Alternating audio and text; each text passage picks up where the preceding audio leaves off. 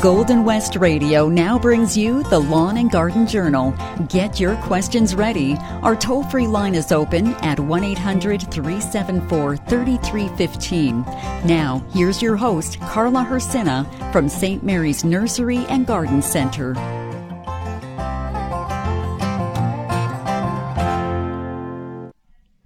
Good morning, everyone. October 1st. Wow! Where has the time gone? It's a little bit cool today. The gardens are showing a little bit signs of maybe some of the frost. I know our pumpkin patches outside here, they were hit by a little bit of a coolness, exposing those pumpkins that were hidden nicely underneath.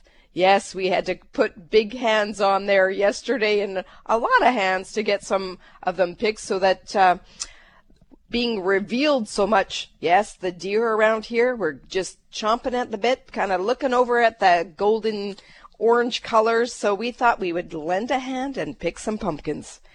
October is here. The colors are bright. The sun hidden today, but we know we'll be rewarded with its glory and that the beauty that it brings in the colors. So listen, because October's bright blue weather.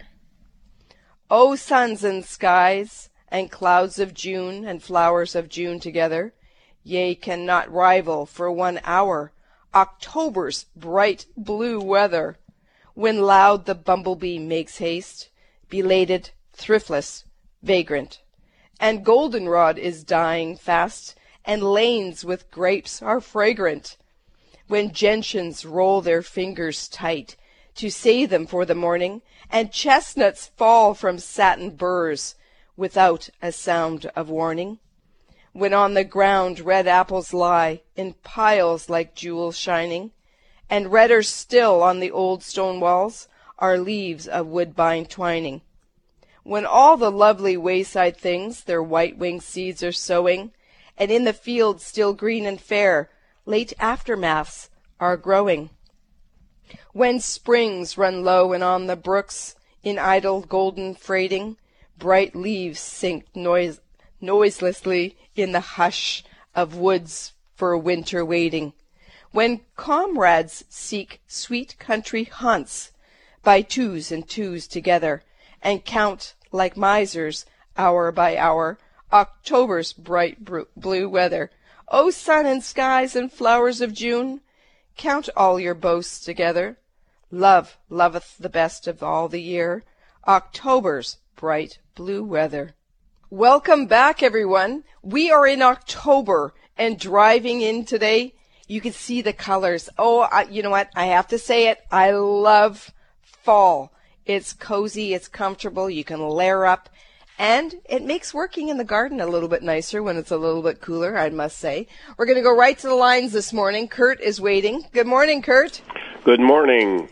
I have a newly planted or this spring planted rose bush, and it has these 3 and 4 foot shoots that I've supported. What do I do with those shoots for the winter? Okay. Are they, they're kind of random guys that have just kind of gone, whoop, right? Yes. Really large? Okay, those are water shoots. We sometimes get those in the fall when there's that excess draw of moisture and everything that the plants are taking up. Those I generally prune them down so that it doesn't take all that new energy that's in there. Your plants will probably have a better shape going into spring if they're not 3 feet or 2 feet above the normal shape of the rose bush itself. So we normally cut out some of those water shoots. Okay. Yep, so you can prune them down a little bit. That's on there. Do it again when plants are in the dormancy, because right now, if they're shooting up right now, it's just it's telling me that it hasn't completely shut down yet.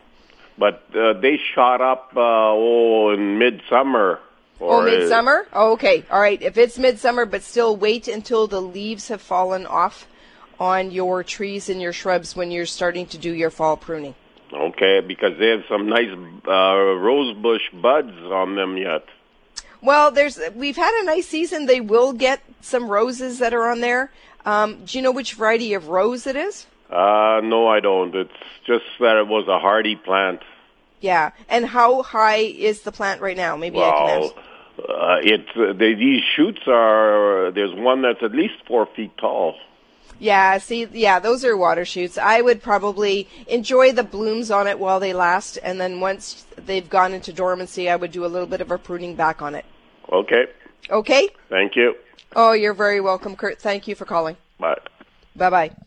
It's hard to do that because we see the resilience and we see the effect that fall gives us. The cooler temperatures, yes, sort of tells the plants to shut down, and we see the transition of the colors happening because there's no more activity. So some of those starches are starting to go back into the plants, but I love that this transition of color to some of the trees and shrubs out there is beautiful.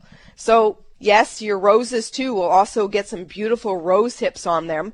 So maybe if you really want to, Kurt, if you don't want to prune back in the fall, you can definitely leave those blooms if they're going to develop into some hips if there's enough room, because sometimes the rose hips themselves are an added benefit for some of our birds overwintering, and they look beautiful if they mature into a style of orangey red color tones, which is beautiful for fall. Even in winter, they will hold on there for you. All right, we're going to go right back to the lines. Diana's on hold. Hi, Diana. Hi. Hi, good morning. I forgot to ask Kurt where he was calling from, so I don't want to forget to ask you. Altona. Altona. Well, hello, everyone in Altona this morning. Yes, I have little tiny white flying insects on my hibiscus. They started actually last year around Christmas time, and I've been battling them ever since. I put them outside for the summer, and they seem to be doing okay outside. Now I brought them just into the garage to transition, and they're back. So we have done malathion, we've done Home Sense, we've done Safer Soap, and they're just not leaving. Okay. Yeah, if they're not aphids, and aphids you can tell because they're a little bit more thicker bodied. The little white flies, they're actually, when they close their wings, they almost look like little white, tiny little white little things that are on there. White flies is a bug. It is prone to hibiscus. That's they love it. They're a sucking insect, so they like to go after the leaf structure. It is a little bit of a battle.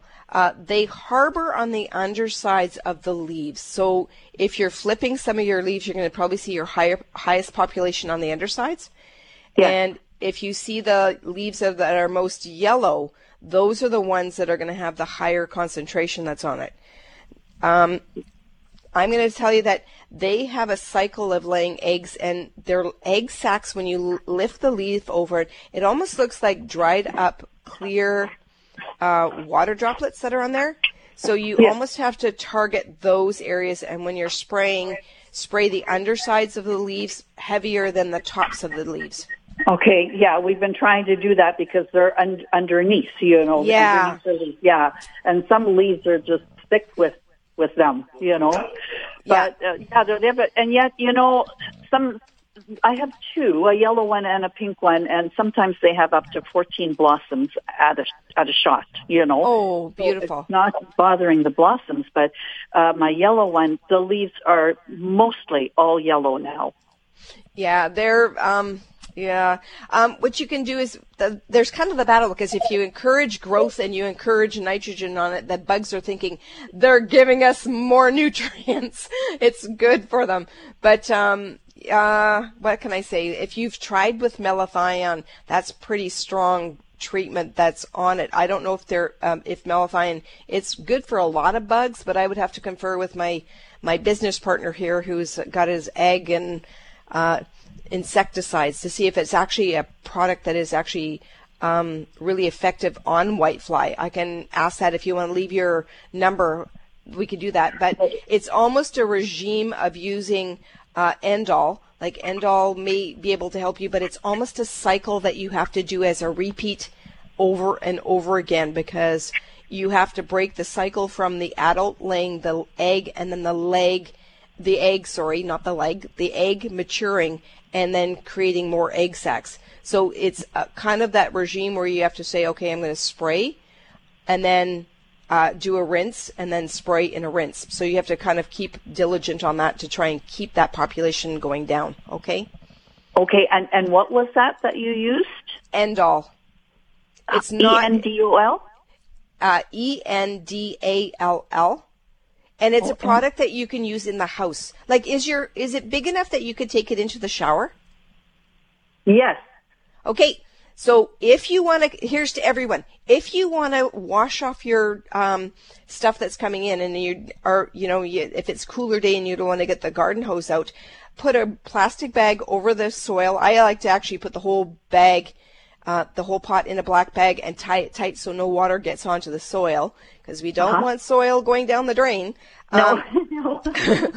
Put your plants in the shower, and if you have one of the little shower heads that you can blast off, and rinse it all off and do an aggressive spray that's on it, that would be part of the regime cycle.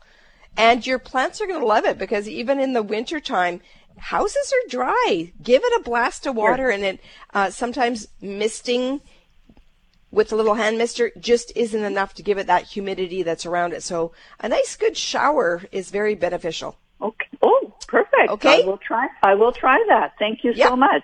You're very welcome. You're very welcome. Okay. Bye-bye. Bye-bye.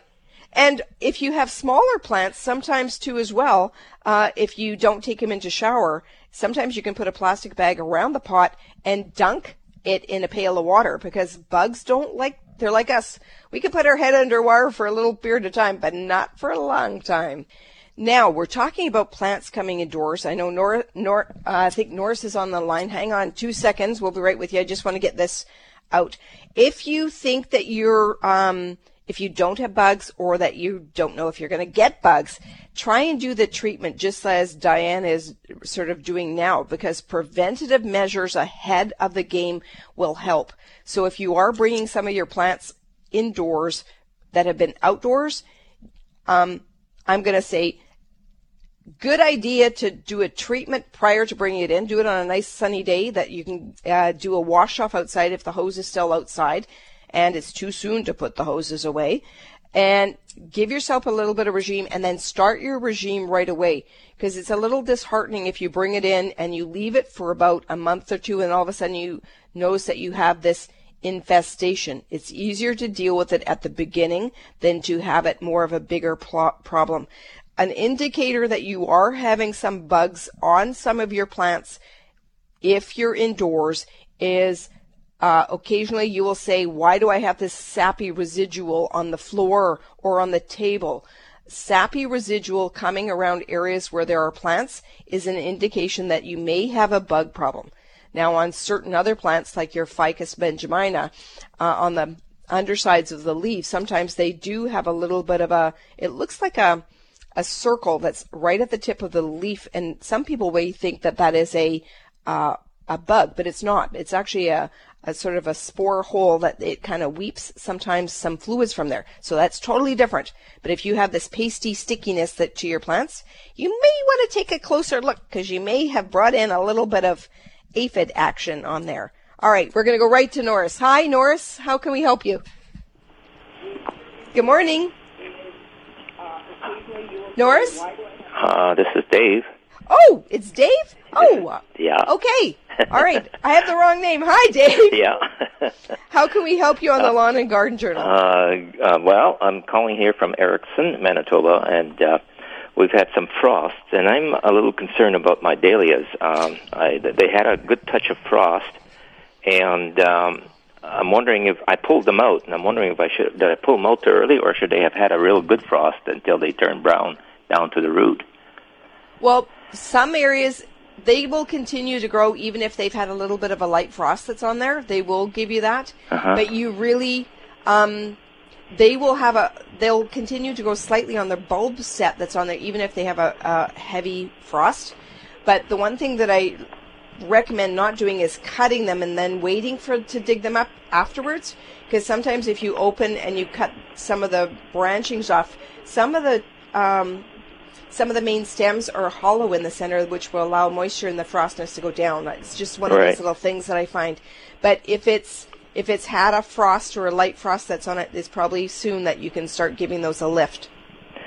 Well, they're kind of shriveled up. They turn brown, except the stem is pretty hollow, and the bulb is pretty strong together. Now, do you recommend washing the bulb out to get the mud off and then drying them out, or?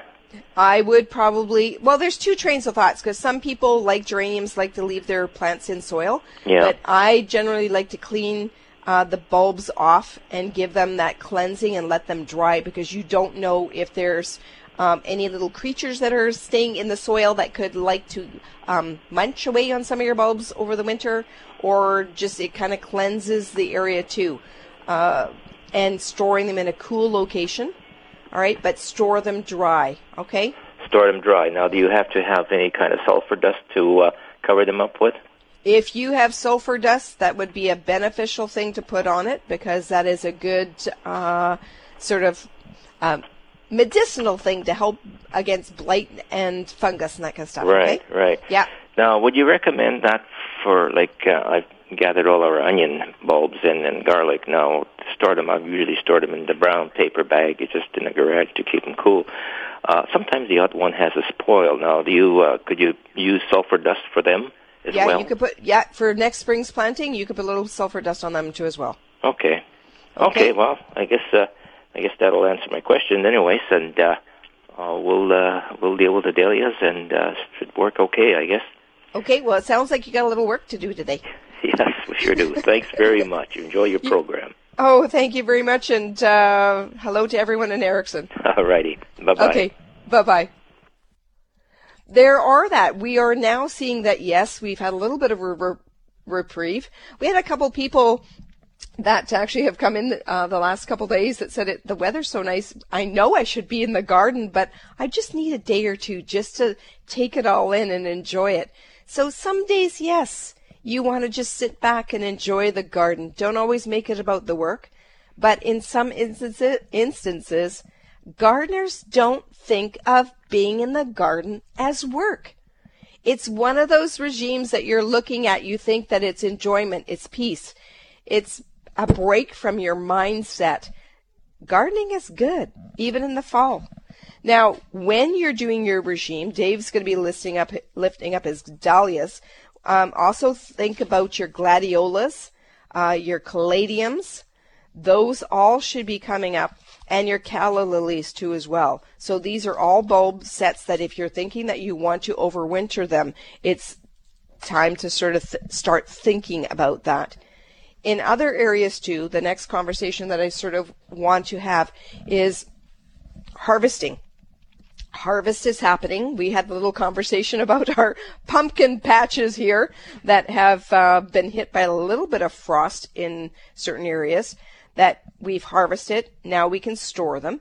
And I'm looking at one of the apple trees that are out here. I brought the granddaughters, Ruby and Violet, out, and it gave them a little bit of we call it a little bit of a rebel action, because it was their first little introduction of sort of harvesting apples. It gives me a little bit of a chuckle, because my grandparents used to always lift the grandchildren up into the tree to help them pick the apples.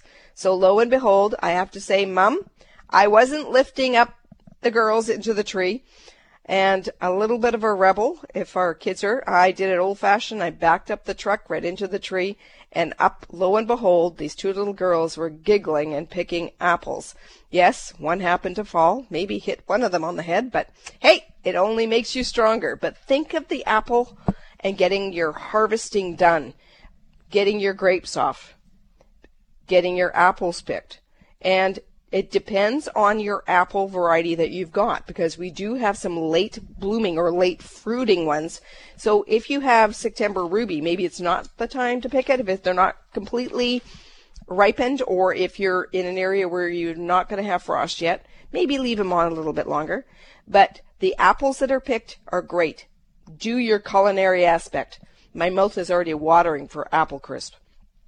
The ones that are on the ground, this is a reminder that you do not want to have apples laying on the ground for a long period of time. This is a dinner bell for your apple maggots to start going into the ground and overwintering there. And then that will become a cycle of the bug going into the tree and again causing damages in your fruit. So pick up the apples that are on the ground. If they're bruised, there's a portion of it that can probably be used. If it's not good, maybe it's a good thing that you can add it to the compost. Yes, composting can go all winter long. So the grapes are coming off, the apples are coming off, and have you tried growing pears? Yes, there are some small pears that can be grown in our zone. There was a lady in this week that said that she had some cutest little pears that she brought in. She wanted to know what they were because they just bought the property. And yes, there's pears. So you've got some fruit that are happening, and maybe canning and making some apple pies. And I just swung around and saw outside that the nursery here looks beautiful with the color contrast from reds to yellows, golden oranges, and even some of the larch are starting to show their color tones that are out there. It's beautiful. If you have a chance to get out into the nature and maybe even into some of their outer properties, some of the farm areas, the colors on the trees are just fantastic. Just to the north of us, we have a elderly lady that lives on a property, very sweet lady, and I have to say I feel enticed to go over onto her property and see what type of maple she has growing in her property. It is flaming red. It is beautiful, and I don't know if it's just because of the year, but it is intensely red that's in there. So have you thought about, and here's just a little bit of a crux that's in the question, does your property have fall color? Is there intensities of reds that are in your area? Because we are able to get some of those reds in our properties, which really make it so warm that's on it. So some of the plants that you may think about if you're looking at planting or focusing on getting some pop of color that's in there, try some of your cranberries or viburnums. They will give you some of that instant kind of color tones that are in there. Some of the Amur maples. Yes, a lot of people are loving the Amur maples and even hot wing maples. Now you're going to go, what is a hot wing maple? Well, the hot wing maple varieties are, the foliage will go a golden color, but it's the seed heads that are on those maples that give it that intensity. It's almost these winged red clusters that dangle off of this tree that really give it its beauty that's on there. Another one that I really love that's not red, but it has a really delicate leaf is in the sumac family or the golden elders. They give you beautiful color that's intense. And even think about your fruiting types. Blueberries will also give you a little bit of that, and Saskatoons. So I love it. And if you're thinking of planting some plants that have the, maybe if you're looking for something that is in the vining area that really works well with colors that can intertwine, Engelmann's ivy and Virginia creeper. Hardy vines, intense red, a little bit of berry, but the berry that's on it is not edible for us, but the birds love them. And you'll probably see that just like some of your grapes that you've been planting, some of the birds will probably get them even before you even see them. But the intensity of this, and the nice thing about the Engelmann's ivy is if you're looking for structures that you want privacy through chain link fencing, or if you want something that is able to climb up and over a trellis or a pergola to give you increased shade. And this is one thing that if shading is probably a discussion that we will probably talk about a little bit more for planting shade trees, is if we find that our temperatures are getting a little bit warmer and warmer, we will want to put structures, as in canopies, to help shade, and shade is going to become very important. So when was the best time, or when is the best time to plant a tree? Yep, you've heard it before. That was probably 20 or 30 years ago. When is the next best time to plant a tree? Well, right now. And planting trees and shrubs in the fall is very beneficial. Think of it. In the spring, we're eager to get in the garden. We're planting. But the ground beneath could be a little cooler. Yes. It's like a tickle on your toes. Ooh, it's still a little cold. In the fall, it is welcomed for the trees and shrubs and perennials to go in the ground. The ground is the last thing that freezes up. The air goes cold first. It gives you that crispness. But as you crack your shovel into that ground, yes, we've done it late. We've even done it late October and early November, where we crack that soil and that steam comes up above. So just imagine those roots of those trees and shrubs being planted in the ground, getting that nice insulation of snow on top, and you get that extra instant impact for the following year. It's beneficial. It goes that way. Now, if you want to give me a shout, the lines are open. 1-800-374-3315. So trees and shrubs, if you're planting for fall color, call to action. Visit your garden center. See what they got. You may be inspired. Now, if you're looking at different types of areas that you're wanting to do, at the same time that you're inspired to plant, remember to do your walkabout in the yard. Remember to look for trees that maybe have branches that are dead. And it's easy to see that when you have leaves on them. But at the same part, see if there's any cross branches of new branching, or maybe those water shoots that are up and going to cause rubbing action from one to another, opening up sores, which then will compound to opening up and bringing in diseases and maybe bug entry. So those are things that you may want to spot. Sometimes too, I know that we're not going to be pruning right away, but a little bit of flag tape or a little tape or something that you can mark those, because as the trees lose their leaves, you may lose the identity of the branch that is alive or that is dead. So the other thing that you can do, if you've not tagged it, you can do a little bit of a scratch test, and that's by taking a sharp blade or your pocket knife, scratching on the outer cambium or the bark to see if their branches are actually really effectively alive, and then you can do your pruning. Remember, if you're using secateurs or your loppers are something that you're going to go about an inch or so above. If you're getting into larger limbs, you're going to have to get out that saw and do a little bit of sawing on there. Some people like to use pruning paste. Naturally, if a tree is to have a broken limb, it will heal itself. It kind of bubbles and creates its own scarring effect that's on it. If it's a very large wound, you may want to do a little bit of a pruning paste just to prevent the bugs from getting in it.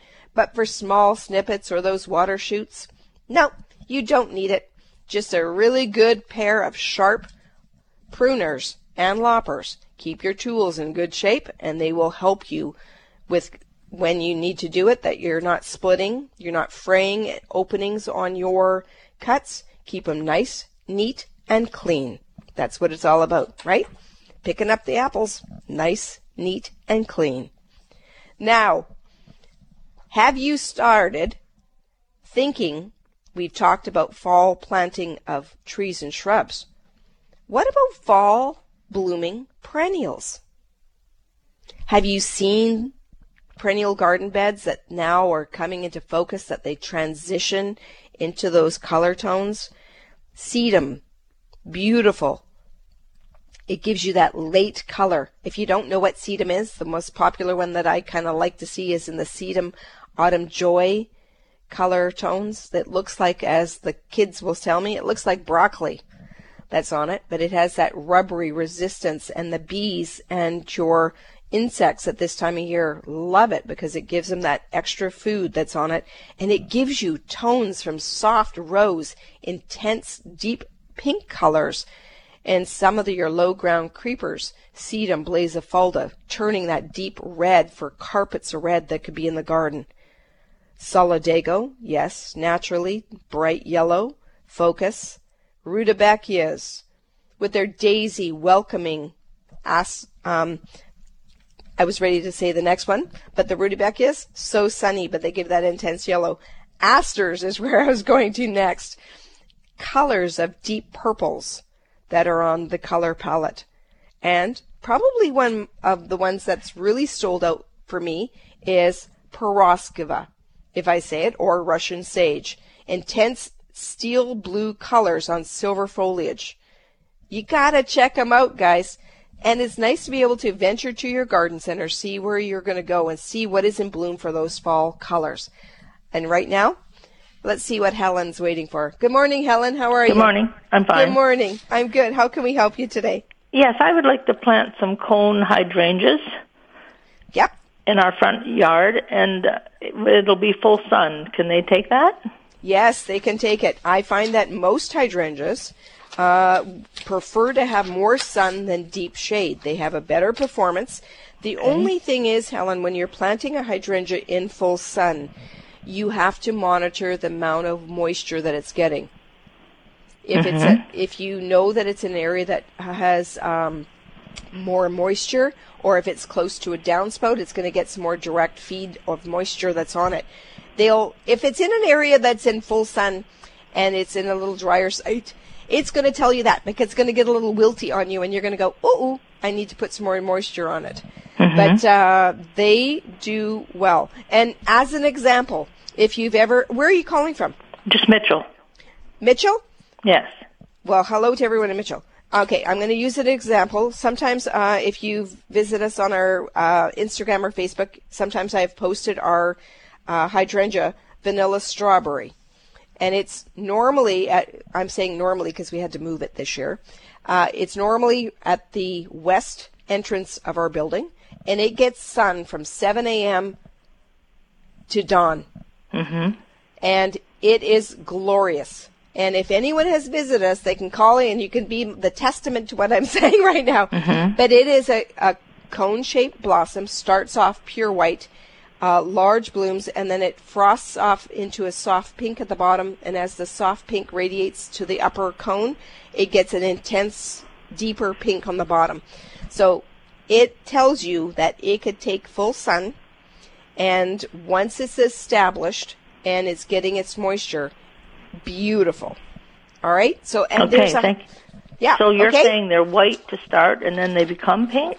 Yes, they're white to start and they slowly change to a pink. And of course, in autumn they will get that sort of that soft, almost like paper bag type color that's to them. But then we know that fall is right here.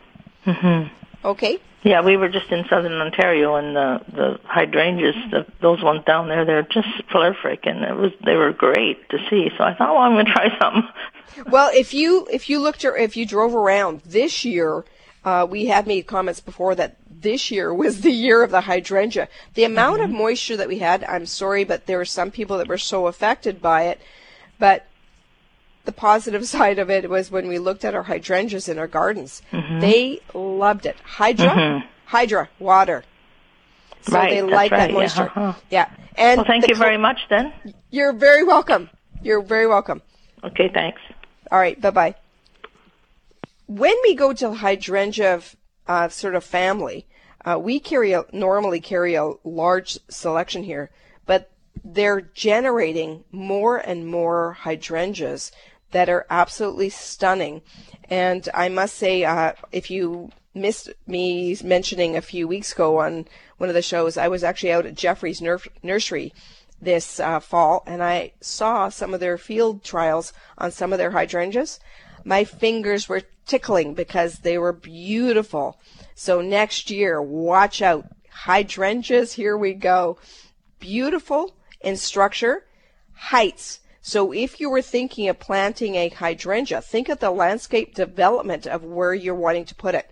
Some of them will go quite tall, 4 or 5 feet, and then you can actually get smaller varieties that will maybe go 3 feet tall, that if you have a smaller lot or a smaller property, you can still have a hydrangea. It will look and scale to your design.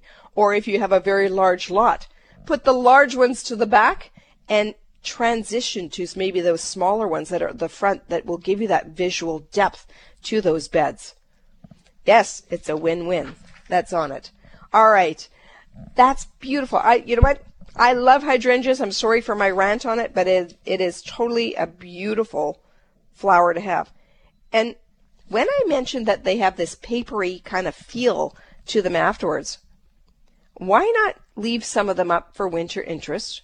And we talk about winter interest in the garden because our gardens don't stop. Ornamental grasses give us that prairie effect or that wispy effect with movement. And movement in the garden is important. Have you ever stopped to look at the sway of grasses in the fall?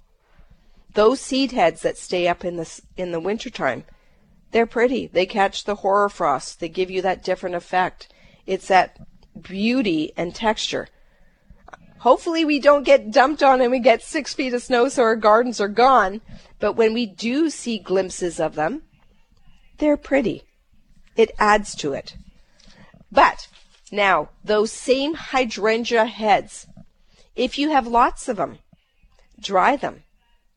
The biggest thing going right now are pampas grass and seed heads and grass heads for bringing indoors for vases. Yes, there's a trend that we're taking on and bringing ornamentals and drieds into our home to give that warmth look. These will add to it. Hydrangea blossoms right now, you can either leave them and let them slowly dry off and give them that dried effect.